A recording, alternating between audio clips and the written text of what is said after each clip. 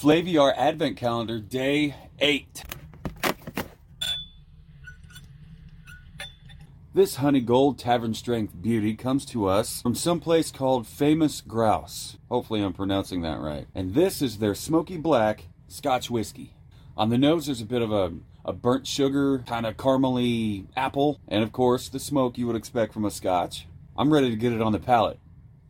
Smoky, fruity, spicy, and not overbearing, like some Scotches can be. The finish leaves you with a smoky, slightly sweet, red delicious apple, and it lingers with a little bit of spice. I like it. On the nose, I give that a 3.5. On the palate, 3 3/4, and the finish, solid 3.5. Add those together, divide by 3, multiply times 2. All that leaves us with a final score of 7.16. Keep on burning.